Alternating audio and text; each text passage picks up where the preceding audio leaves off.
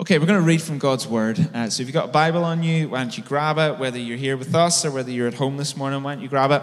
And just turn to, it's super easy, this series, just go straight to the back, right? It's not one of these ones where you're like, oh no, people are going to know that I don't know where Ephesians is, right? It's not one of those series, right? We're in Revelation. Go straight to the back of the Bible, right?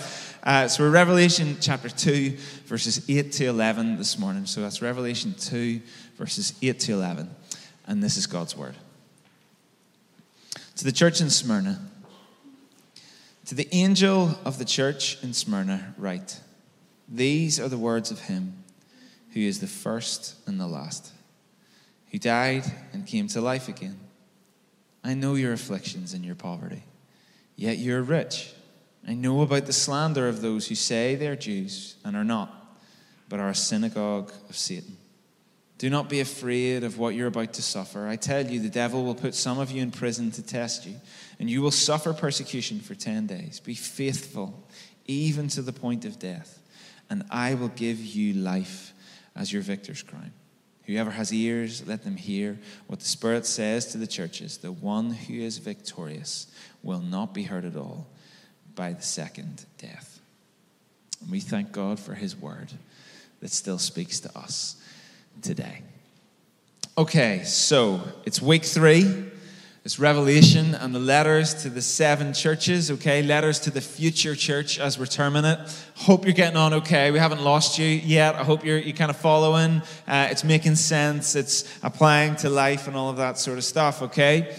Because as we've been saying along the way, Revelation is often one of those books that we kind of just don't deal with, right? We like the epistles and the pastoral letters and the gospels, and we like things like the book of Isaiah and the Psalms comfort us when we read them and all that sort of stuff. But Revelation's that book that we're like, I don't really deal with it, okay? So it's been really encouraging to hear people's reactions and responses as we've kicked off this series. And I wonder if you have ever done a personality test, right? Myers-Briggs, Enneagram, strengths, any of those. I'm saying this to a church full of millennials. Of course you have. Not only have you done them, but you're overly interested in them, right? Most of this church are those sorts of people that goes, he's a 3, right? And we're not talking about, 3 out of 10, okay? Just in case, right? We're talking, Enneagram numbers, right? That's the sort of church we're in, right? I have no doubt that the majority of you have done personality tests of some description. Very often in work nowadays, right, they will do these personality test things, very often in the context of team, as they try to invest and find out maybe what a team is lacking or what it's strong at and how they might build a better team, okay? So I worked for Alpha, HTB Alpha, which is the place where the Alpha course kind of came from. I worked for it here in Northern Ireland.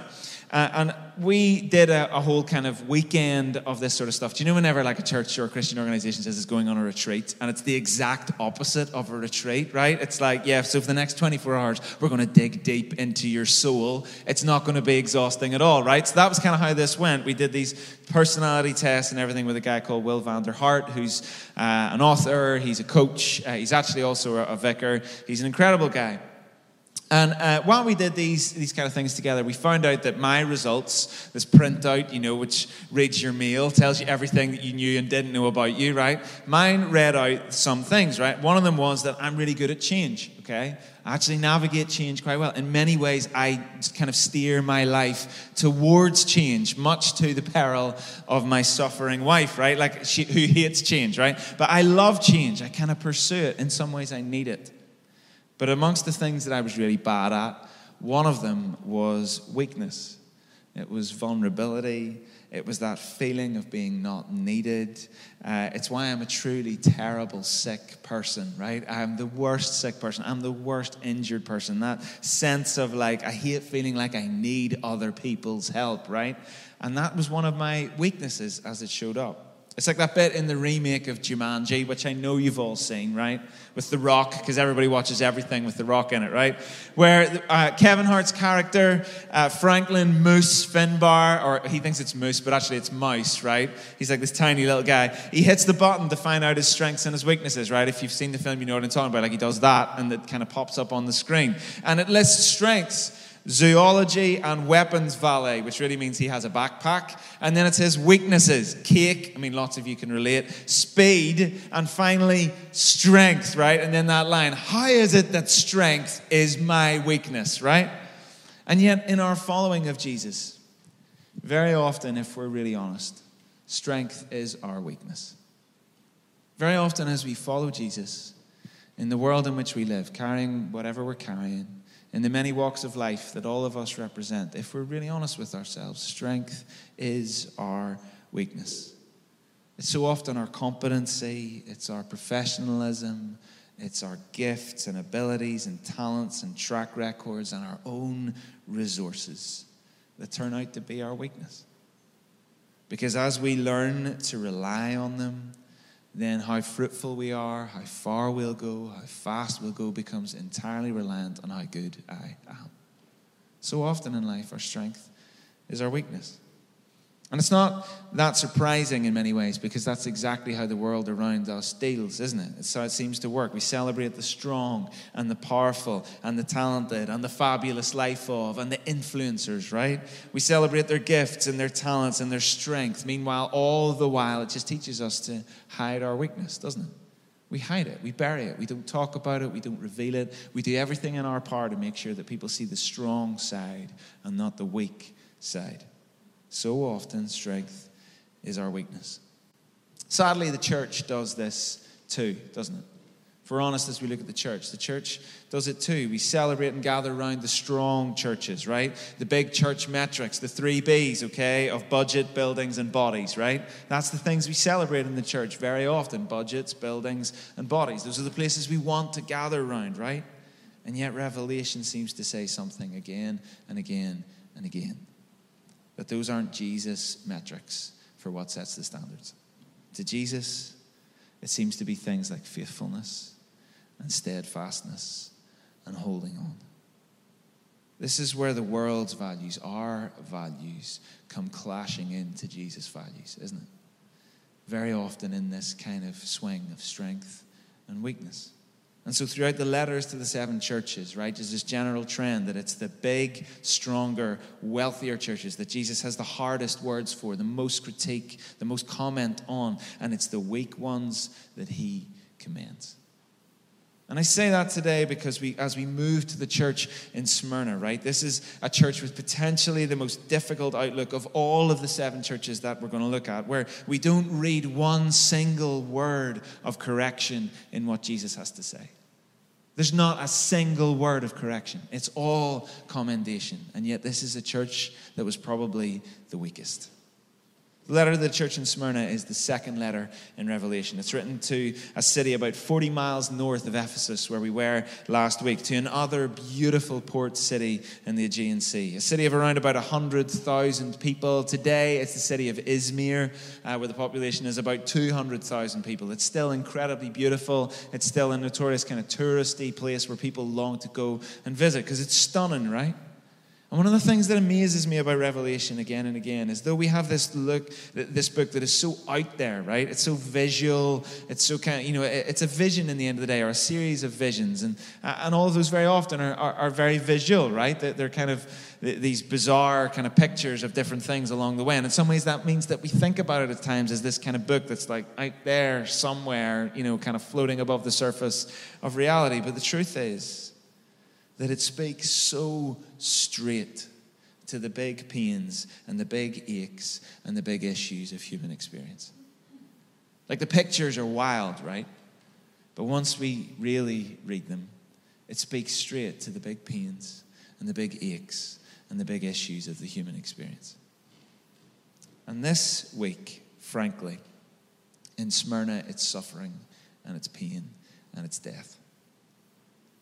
And I can't really dress that up for you today, right? So if you were coming here for an uplifting sermon, I'm sorry that may not have been the reading you were hoping to read this morning. I can't dress that up for you.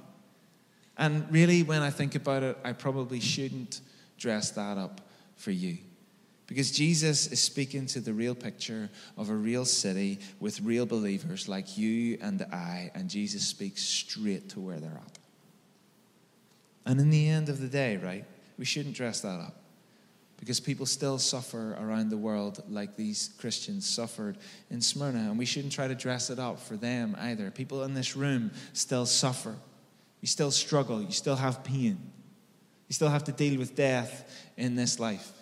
And so we shouldn't dress it up. We should, as Jesus did, try to speak to it this morning, shouldn't we? So what's going on in this letter, and how can we maybe read it and get something from it this morning? Well, to the church in Smyrna, this is a picture of poverty and persecution, but it's also a call to be faithful and fearless. The first thing is that it's a picture of poverty and persecution.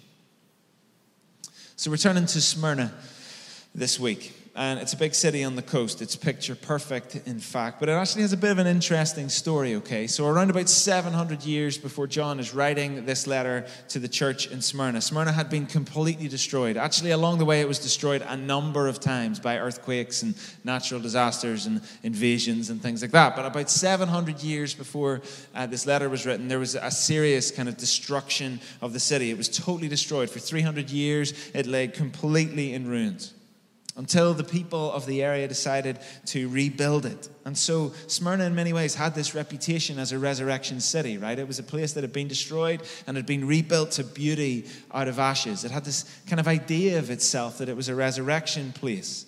And the word Smyrna actually means bitter, okay? But the core of that word, okay, Smyrna, is the word more, okay? Which in Hebrew, it translates to the word myrrh in Greek, of gold, frankincense, and myrrh fame, right? So myrrh, it's that sweet smelling herb. It's fragrant, however, only when it's crushed.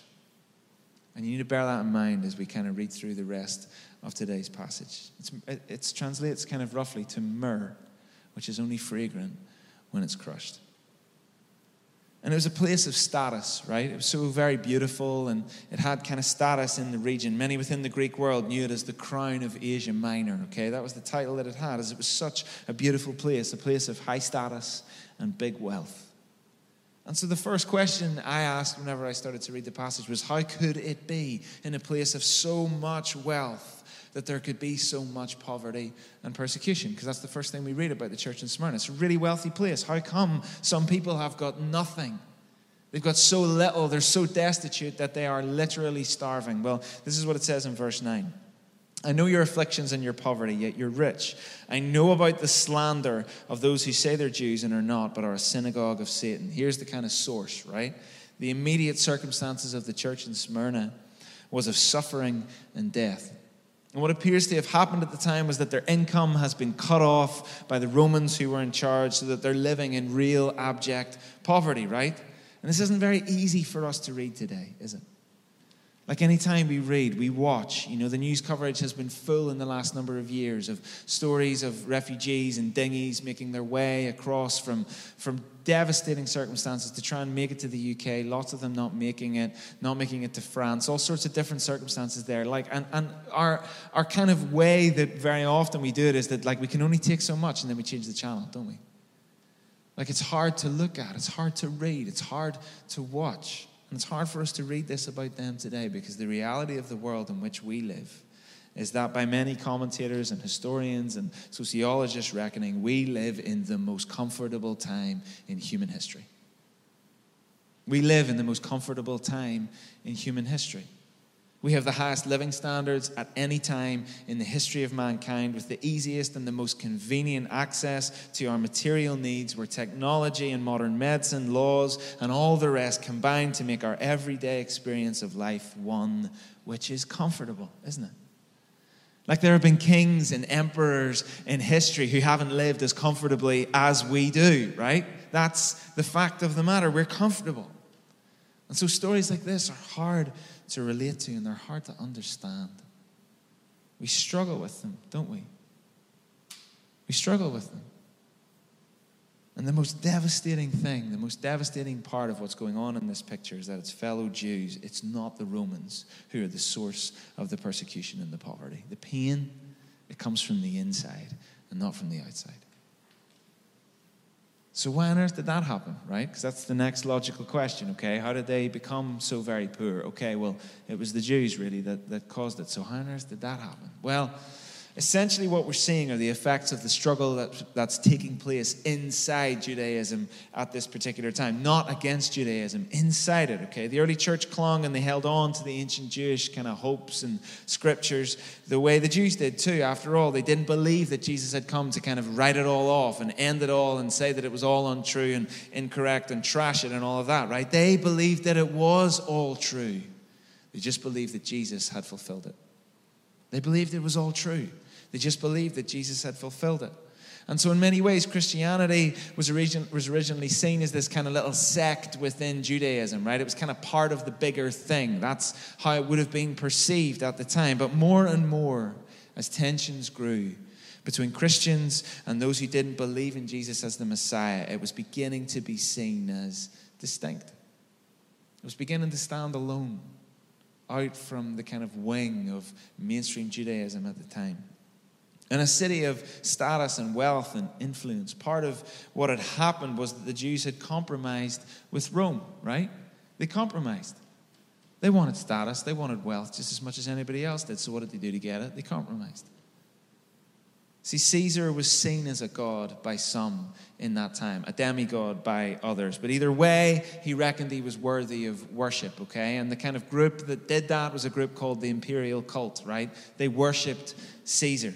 And as such, there were festivals and worship and sacrifices and all sorts of stuff that people made towards the empire, towards Caesar, because he was seen as a god. However, the Jews had managed to get an exemption from that along the way. And so they honored him not as a god, but they honored him as a ruler, okay? That was kind of the way that they got out of doing everything that everybody else was doing, was to just honor him. But I'm only going to honor you as a ruler. I'm not going to honor you as a god. But over time, the distinction had started to fade. And the distinction had started to fade because they wanted power, influence, status, and wealth. They wanted the things that everybody else wanted. And so the distinction between their viewing him as a ruler and their viewing him as a god, over time, it had started to fade. It had started to fade. And so some of those within Judaism, they began to say that these Christians, they aren't a part of us, right? They say they are, and they think they're exempt like we are, but they're not a part of us. They're something else. They don't believe what we believe. We don't really even like them for what they believe. They began to tell Rome that Christians wouldn't honor Caesar and the Christians wouldn't compromise. And so their income was cut off. That was the first part. That's how they started to press them. Their income gets cut off. And then they begin to persecute them. And so we get this word in verse 9, afflictions, okay? That's what it says in the NIV that we're reading today. Your version could say tribulations or different things, right? But it's that word, afflictions. The word is actually this word. It's thlipsis in Greek, okay? That was a mouthful trying to get that out there. Thlipsis, right? And the word in Greek is actually better translated as the word pressure. It's better translated, literally translated, as pressure. You see, poverty and persecution were actually because of pressure. They were because of pressure.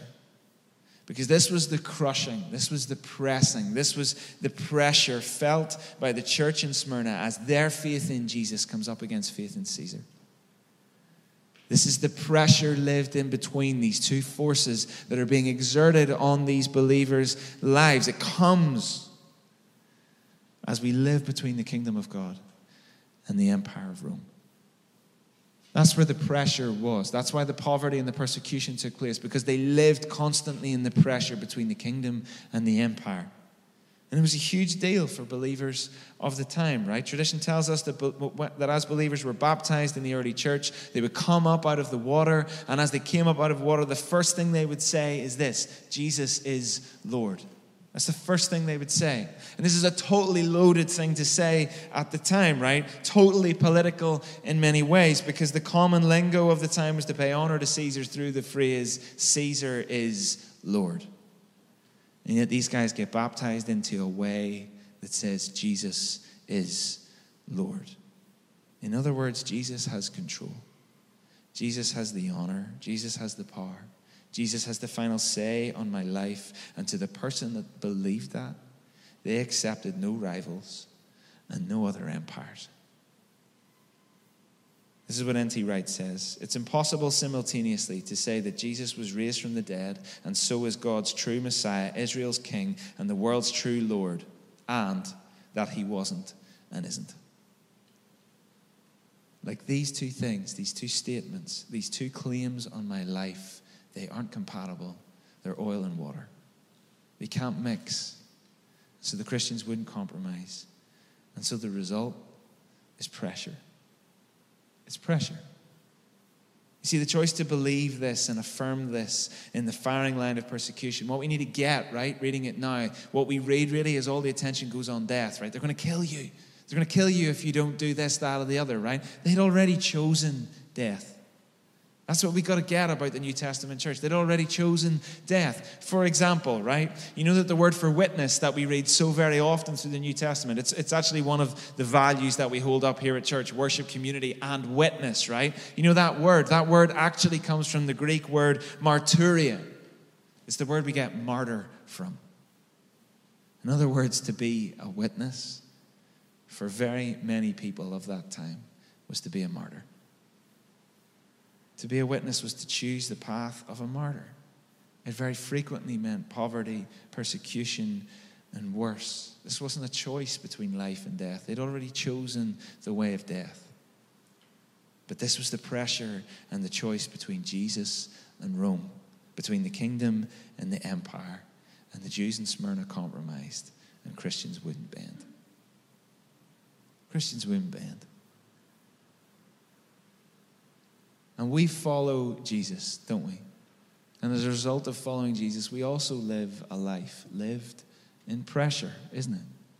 Constantly lived in pressure between the world and its claim and Jesus and his claim on our lives. We constantly live in the pressure between the world and the kingdom, don't we? And so the question is today, as we sit and as we read and as we stare straight at the church in Smyrna as it was, where do you compromise? Where do we compromise?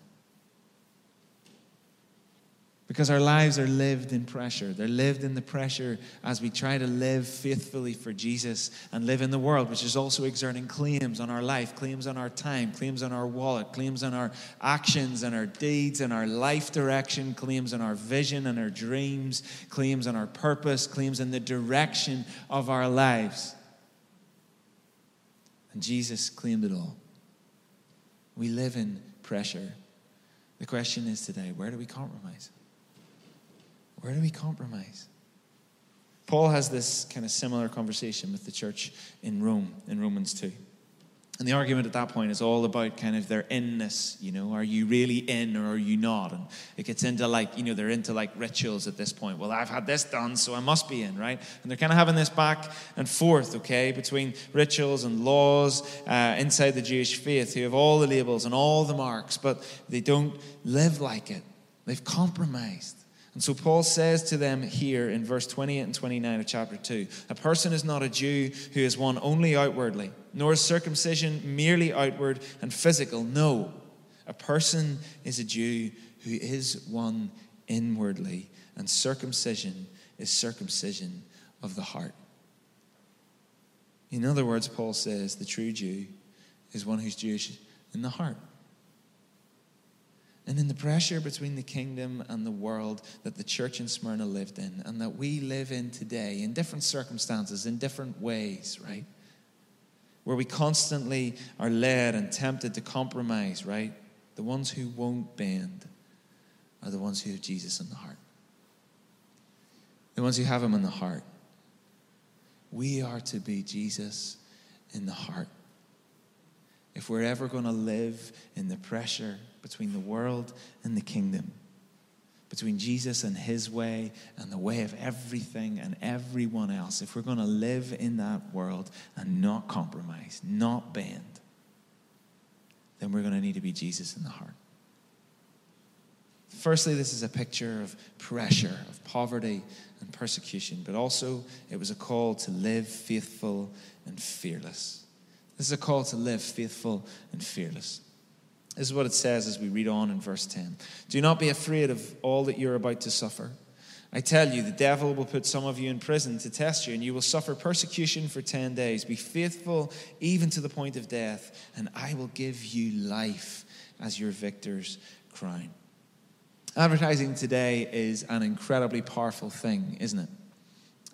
It's normally about marketing. It's normally about something or some service or something that somebody somewhere is trying to make you buy, right? But it's an incredibly powerful thing.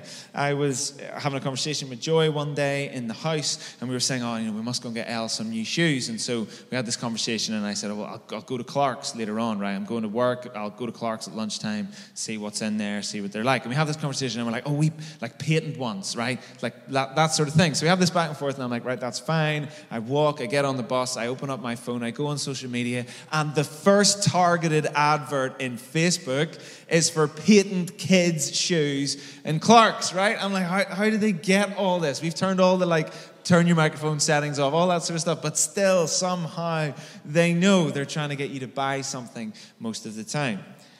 But generally, that's kind of the way they are these days. But once upon a time, advertising was about a whole host of things. Most of you don't pick up newspapers anymore, right? You probably don't even know what they are. It's the thing they wrap your chips in, right?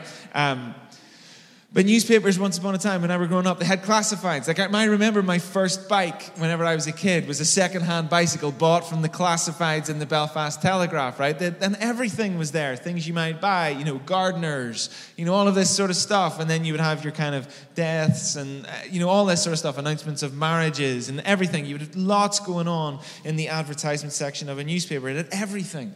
And over some time, different publications have tried to pull together the greatest advertisements of all time into one place, right? And if you look at those articles, very consistently, one advert seems to show up in them all, right? And it's this one written from the year 1900 by the explorer Ernest Shackleton. And this is what it says. Men wanted for hazardous journey, low wages, bitter cold, long hours of complete darkness, safe return doubtful, honor and recognition in event of success. Ernest Shackleton, Burlington Street. I mean, in today's day and age, you're like, sign me right up, right? Nobody is taking that advert. Apparently, it had a phenomenal reply, right? At the time, loads of people took that. I mean, what is wrong with people in the year 1900 that you're going to get involved with that, okay? But they did. And the incredible thing about this advert, and the reason why it shows up in these kind of advert listing things all the time, is there's just no hiding the reality, is it? He doesn't pad it out. He doesn't try to say nice things about the mission that you're going to be going on. He just gives it to you straight, right? He gives it to you straight. And the thing is, it seems that to the church in Smyrna, Jesus pretty much does exactly the same. Do not be afraid of what you are about to suffer. I tell you, the devil will put some of you in prison to test you, and you will suffer persecution for 10 days. Be faithful, even to the point of death, and I will give you life as your victor's crown. It's the plain language of it all, isn't it? And the quick translation of what he's saying is this: things are going to get worse. Things are going to get worse. These people already live in poverty. They're destitute and they're dying. Things are pretty bad already. But Jesus is saying, right, guys, get ready. Because things are going to get worse. And I think the interesting thing in this part of the passage is all the things Jesus doesn't say, right? Look at all the things that he doesn't say. He doesn't say, I'm going to fix it. He doesn't say, don't worry, guys, I'm going to get you out of it. He doesn't say, I'm going to take it away. He doesn't say, I'm going to make it easy. He doesn't do any of that. He confirms to them that they're going to suffer. He just confirms that they're going to suffer. And the thing is that in the world we live in today, which is usually measured by our comfort and our personal happiness and our freedom and choice, suffering doesn't really have any point in the world in which we live. At least that's how it's seen, generally speaking. It's just seen as something that we need to get out of, right? We just push it away, get rid of it, right? We don't want to suffer. It doesn't do any good, so we just do whatever we can to make sure that it doesn't happen or get rid of it when it does. Tim Keller writes this: in the secular view, suffering is never seen as a meaningful part of of life, but only as an interruption. And then he goes on in the same book to say this: no matter what precautions we take, no matter how well we have put together a good life, no matter how hard we've worked to be healthy, wealthy, comfortable with friends and family, and successful with our career, something will inevitably ruin it. We can't run from suffering, can we? No matter how hard we try. Like, there's no motivational quote out of suffering, right? If you're suffering right now, in fact, motivational quotes are that things that are like, get out of it, like you stuff it, right? It's like when you're having a bad time and someone sends you one, that's normally where you swear a bit, right? Where you compromise your testimony, okay? That's the truth, right? But it's such a big, plain part of what it is to be human. Suffering is as human as it gets. And I mean, even if we're honest on some general level, right? Suffering is an everyday thing, right? We all live in the pain of aging. I know most of you are like 20 and beautiful, so you haven't considered it yet, right? But we all live with the pain of aging in our lives, right? We all get used to living with things sagging the way they didn't used to, with failing eyesight, with injuries, with things like bereavement, which comes your way the older that you get, with medicating ourselves to live the lives that we live, don't we? There's just some general level of grief about life, isn't there? Because we all suffer in this life. We don't see any point to it, though. But the thing is, that hasn't always been the case in history, right? For generations, it was a way that was seen of building capacity in people's lives. A way to see ourselves and to see the world more truly very often came through suffering. And Revelation, okay, as we were talking about last week, as this work of apocalypse and prophecy and pastoral letter, right? Revelation on some level is all about peeling back life as we see it and live it and experience it. John saw something in the end of the day, something transcendent. And the whole idea with Revelation is that we might see what he saw and see as he did. And in so doing, we might see the true reality of the world that we live in, of Jesus, sin, in our lives. And the reality is, no one needed to see that more than the church in Smyrna. Nobody needed life peeled back to see some transcendent reality behind the reality that they were living in, to see the true picture of the world. Nobody needed to see that quite so much as the church in Smyrna at that time. I have read quite a few cycling autobiographies over the years. I love cycling, and so obviously whenever you start into things like that, you then get interested in other people who have done it. So I've read quite a few autobiographies. And it appears as you read more of them, right, that the psychology of cycling really is just the psychology of suffering, right? The more it goes on, the more you realize, right? Fausto Coppi, who many consider to be the greatest one of them all, he is, by the way, the person that, that Belfast restaurant was named after, right? That's why, if you've ever wondered, there's like cycling handlebars around the walls and all that, because Coppi was a cyclist. He was one of the greatest ever, okay? And Coppi used to say, right, he's famously quoted as saying, cycling is suffering, right? And one of the greatest of them all was an Irishman called Sean Kelly. This is him. Right? Look at this guy. He has carried half the mud of France around on his face. I love how clean his mouth is, by the way. That's my favorite part. That's the only thing I can look at when I see it. This is him, right? Sean Kelly is a famously hard man, right? He's one of the hardest guys ever, right? He came from rural Irish upbringing. He won just about everything in his era of cycling. The classics, which is what this race is taken from, are all done, in the autumn when the weather's miserable, and it's in France and Belgium and all of that stuff. And so the races very often look like this. People have died in the classics. That's how hard they are. It was very common for people to lose fingers and toes to frostbite in the early days, right? You had to be a hard man. And Kelly was the hardest man of them all, okay? Just for example, look at his legs, right? Just look at it. Look at those. The other thing I love too is, right, this guy's at the top of his game and his shoes are held together by duct tape, right? I love that, right? But the legs are the gnarliest legs ever, right? Joy thinks they're boke. I think they're incredible, right? Just slight side note, right? Sean Kelly, the hardest man ever, right, once quit the Vuelta, which is the Spanish Tour de France, okay? He quit it while in the lead 2 days before the finish because he had a really, and I quote, really bad saddle sore. Now, how bad did it have to be, right? Are we talking like atomic undercarriage? Like, I don't know, okay? It haunts me in my sleep. Not that you understand I have dreams about other people's undercarriage, right? But think about how bad that must have been for the hardest man ever to quit while in the lead 2 days before the finish. He did. So he knows loads about suffering. And interviewed later in his life, he would say this: in the classics, you may be suffering after 5 hours and still have an hour and a half to go. And in the Grand Tours, you have to survive weeks of it. So it helps if you have ways of coping. For example, I used to say to myself, everybody else is suffering as well, and a good many are probably suffering more. I used to convince myself of that, and it helped. And I say that today because the more you read kind of sports psychologists talking about suffering and people that talk about suffering in all sorts of ways of life, again and again and again, they will say the same thing, that it's all about what you tell yourself as you go through suffering. In other words, it's all about perspective. Suffering is all about perspective. And that's what's going on here to the church in Smyrna. Jesus says it's going to get worse, but it's going to last for 10 days. This is Revelation again, so we've got to think that that's not very likely a literal term, right? It's more likely a picture or an idea of a short period of time, okay? Other kind of commentators and people along the years have thought that maybe it represents the rule of 10 emperors who would be kind of oppressive towards Christians, which is also possible. But either way, right, he's saying you're going to suffer, and it's going to be bad. But what he's saying is the suffering is real, but the suffering is limited.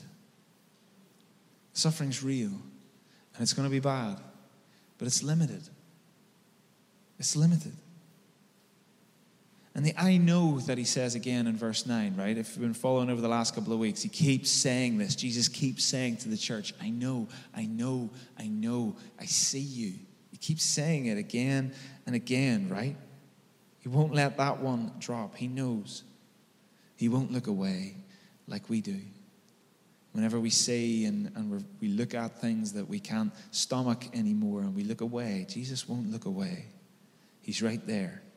It's going to be bad, but it's going to be limited.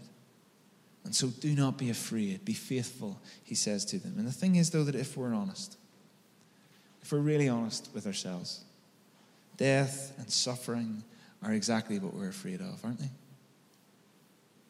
Like in the Western world, death is still one of these taboo subjects, isn't it? We don't like to talk about it. We don't like to look at it. Every so often it comes looking for us. But we don't want to. We don't want to think about it. If we're really honest, death and suffering are exactly what we're afraid of. We are that family, okay, with our daughter Elle, that we kind of made a decision early on. Elle's very kind of switched on in terms of thinking and talking and all of that stuff. And we decided early on that we would just never lie to her. And so obviously in the last couple of years, as she navigated losing her nanny, she started to ask questions about death and dying and all of that sort of stuff. I mean, the conversations in our house were truly uplifting, right? But she started to ask questions about death and dying. And we wouldn't fudge it for her, right? We didn't make things up. We told her it as it was. And so then you could see the cogs turning, which is like everyone dies, right? That means you're going to die, Mom and Dad. It's like, yeah, it does. And that means I'm going to die. It's like, yeah, it does. And so we had these massive conversations. And so Elle is now that child, right? That when anything comes up, she tells people, okay? So her nanny and granda arrived in the house one day and they come in through the door and she's like, Nana Bampa, you're going to die. And they're just like, right, Joy's dad being the incredibly gracious man, he's like, that's right, love, and come on and I tell you. And then he sits down and talks to her, like most people would be like, oh, what's going on here, right? But she just comes straight out with it. So we're that house, right? We're like, ruining people's Christmases with the no Santa chat on a whole other level, right? Elle is that person running around telling people they're going to die, okay? But anyway, the thing is, though, death's a box that we don't like to open very often, isn't it? It's the most certain part of our reality in this life, and that very often we kind of just shut it off and we put it somewhere until the box opens when someone dies. Or when someone we love gets a bad health diagnosis, or when we get a diagnosis that we don't like to hear. And then the box is open, and then it's urgent, and then we don't know what to do with it. But the thing is, though, for us in our experience with Elle, because the death box opened, because it became a question in her life, so too did the eternity box open. Because now we get to talk about something and it becomes a very real reality to her all of a sudden. She's also that kid going around when people say, oh, such and such is an angel in heaven. No, they're not. And she just straight up tells them, right, no, they're not. Jesus is coming back again, right? And she just goes for it, right? Because the death box opens. So did the eternity box. And so too has the Jesus box opened in her life. And how much does that need to be in our life too? I think because the death thing is just in a box for us and we don't like to open it and we don't like to go there and we don't like to look at it. Very often, actually, if we're honest, eternity and heaven and all of that stuff, it's in a pretty similar box too, and we don't really think about it, and occasionally we kind of dip in there. Oh, yeah, well, I suppose, that's going to be okay, right? We open that up when it suits us. And then if we're really honest, so too does the Jesus box sometimes too. We forget about the reality of his presence, of his knowing, of his with us in our struggles, in our pain, in our suffering. Maybe we need to open those a little bit more. Don't be afraid. Be faithful, he says. And the thing is, sometimes if we're honest, the fear of death, the fear of suffering has got a hold on us greater than the reality itself, doesn't it? That's the other thing. It's not just about the reality of suffering and pain and dying and all that stuff. It's the fear of it too. It's the fear of the worst, the fear of rejection, the fear of being alone, the fear of failing, the fear of what yours, it takes root in your life. It kills more than the reality, right? And Jesus says, don't be afraid. Be faithful, and you'll receive the crown of life. And the thing is, for the people in Smyrna, right, a crown was a pretty commonly known thing for those people. They talked about it loads. The city itself, as we said, was known as the crown of Asia Minor. The beautiful houses that were on the hills, the ones that everybody wanted to own at the time, they were also known as crowns. The garlands that were given out for the victors in the games that they held, right, garlands that you wore on your head like a crown. City officials and people that did well, if the city did well and Rome recognized it, they also, guess what, got garlands that you wore like crowns. Crowns were just a thing. So what, was this just another crown? And if it is just another crown in a city full of crowns, then what good is it? How does that help me in my pain and in my suffering? Here's the thing. It's all about perspective. Because if our goal in life is just to be comfortable, then this isn't a comforting crown. If our goal is to be happy, then this crown, it isn't happy news. If our goal is to be successful, then how on earth will this crown help? If our goal is to be recognized, then this isn't going to get you that. This crown might not be good news, but it all depends on the way that you see. It all depends on your perspective. Because if your goal is Jesus, and he has your gaze, he's the one you're walking toward. He's the one you're walking with. He's the one you're longing for. Then living in the pressure that we do between Jesus' claim and every other claim, and living faithfully to the end to receive the crown, the gift that he gives, then this is news worth living and dying for. And that's what the church in Smyrna, even in the suffering, saw. When they saw what John saw, they saw the crown. Because he was their goal. Because they wouldn't bend. Because they wouldn't compromise. Because he had their all. And because that's what they saw, this was incredibly good news. Death, Jesus says, I'm the first and I'm the last. I went that way, and you'll be okay. And the second death that he speaks of in verse 11, right? Judgment at the end for those who consciously and deliberately choose not to know him or not to have anything to do with him. Whatever that looks like, and we don't have time to get into all of that sort of big stuff today, right? But whatever that looks like, Jesus says, you don't need to worry about that either. Because you have followed me faithfully to the end. You'll wear the crown and not get the judgment. It's that weak, strong thing again, isn't it? My mum died in the spare room of our house, our mum and dad's house, with her family all around her when she passed. And in the weeks leading up to that point, she had went downhill really pretty rapidly. She'd lost a lot of weight. She'd been suffering an awful lot. And then even by the end, she didn't really look like herself. She couldn't speak. And she was very weak. In the light of the laughter that had so decorated her life and all of our lives as her kids, right? That wasn't there anymore. We didn't hear it. The glint wasn't in her eye anymore. And it was so very hard to watch. The temptation when it's you is to look away. You don't really want to bear it.